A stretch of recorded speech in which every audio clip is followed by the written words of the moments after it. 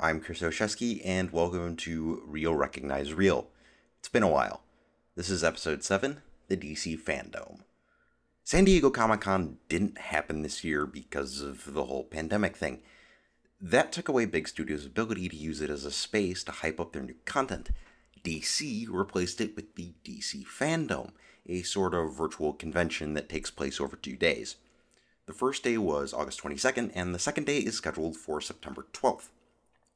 I'm not going to talk about the turmoil on the DC Comics site here, because that's its own episode. For the convention, I really like the first day. The format's not exactly novel, but it makes something like a Hall H panel accessible to a wider audience. That's always a good thing. Talking with my friends and watching the panels in real time isn't an experience I can really remember having too often outside of something like E3, and I hope that DC decides to replicate the format in the future. DC dropped a lot of movie-related content on the first day. James Gunn's The Suicide Squad, The Flash movie, Matt Reeves' The Batman, Wonder Woman 1984, Zack Snyder's Justice League cut, and Shazam all got their own panels. So we're going to tackle my thoughts on most of those in this episode. Let's start with The Batman.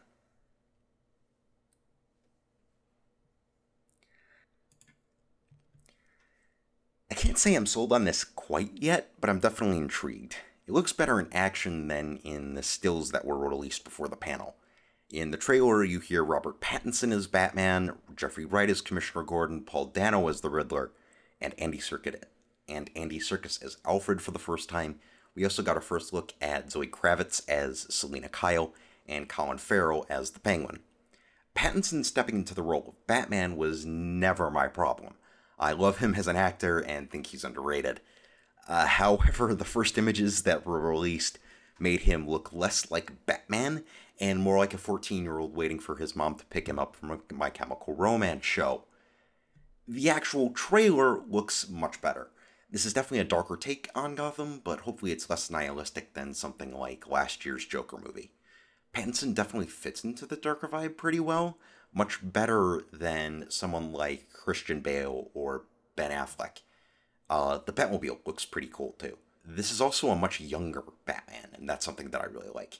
He's only supposed to be in his second year of fighting crime. It won't quite be an adaptation of the Year One comic, but I'd expect this Batman to be a bit rougher around the edges, a real far cry from the experienced Batman that Ben Affleck played. I'm excited for Paul Dano's Riddler, but I'm not sure I'm 100% down with the character design or the voice modulation. It sounds cool, but duct tape isn't exactly what I think of when I think of the Riddler. Only about 25% of the film was shot before work stopped, so I kinda doubt it'll make its currently scheduled release date of October 1st, 2021.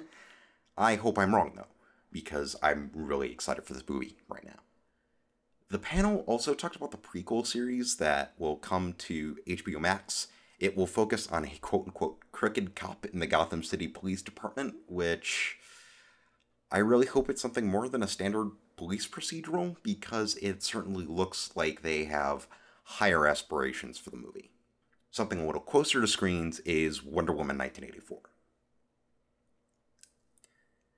That joke at the end is about a fanny pack. The movie is very, very 80s. We finally got a look at Kristen Wiig's Cheetah, which was nice. My only concern is that the shots of her in the full Cheetah getup are all at night. I don't know if that means DC doesn't have faith in the CGI, or if the CGI is just not done, but bad CGI is easier to hide in night shots than in day shots. They say sunlight is the best disinfectant, so give me daytime Cheetah. I want to be proven wrong. Because Cheetah's a really fun character, and if they screw it up by making her look like she walked just off the cat set, that's gonna suck. Pedro Pascal's Maxwell Ward looks cool, but if you know what his character can do, the plot could be pretty easy to sketch out. The guy can control people's minds, sort of like Kilgore from season 1 of Jessica Jones, sort of subconscious, implanting of suggestions into people's minds. Sometimes it's more outright mind control, but that's his sort of general get-up. I think I prefer the original trailer simply because it used New Order's Blue Monday. Speaking of pop songs being used in movie trailers, miss me with this Snyder Cut stuff. Zack Snyder used Hallelujah in the trailer again. He's used that song multiple times, most famously in his Watchmen movie. Quite frankly, I'm not sure he's aware that other songs exist. Like, come on, pick something that makes a little more sense than Leonard Cohen's recording of Hallelujah. I love the song. It doesn't fit here. I sort of feel the same way about Shazam 2 and to a lesser extent Black Adam. Black Adam bringing in the Justice Society could be pretty cool. The Justice Society is basically the original Justice League, so seeing that bit of DC history on screen could make the Black Adam movie worth it on its own. Moving on to things I am more interested in, we got our first look at the absolutely massive cast of characters in James Gunn's The Suicide Squad. I'm not going to go down the list of every character, but Margot Robbie, Jai Courtney, and Viola Davis are returning as Harley Quinn, Captain Boomerang, and Amanda Waller, respectively, from the first Suicide Squad movie. Quinn has a new look in the film that's a little bit closer to her comics look. It looks cool, but I might prefer her original look. It was unique among Harley's different incarnations, and it had started to influence things like the look of Harley Quinn in the animated TV show, which is really good, by the way. You should watch it. This cast for the Suicide Squad, though, it's absolutely loaded. It's got Margot Robbie, Viola Davis, Pete Davidson, John Cena, Michael Rooker, Idris Elba, Peter Capaldi, and just so many more. It makes me wonder how they're going to fit all these characters in and give them all sufficient screen time.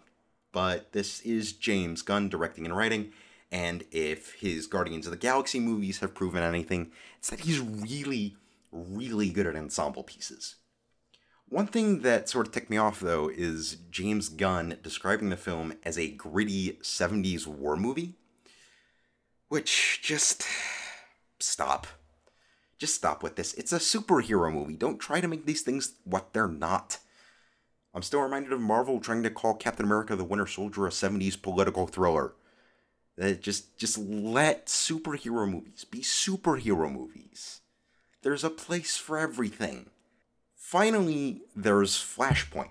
The Flash movie is confirmed to be an adaptation of the Flashpoint comic. This means it'll probably be a way for DC to create a connected universe of movies without really trying.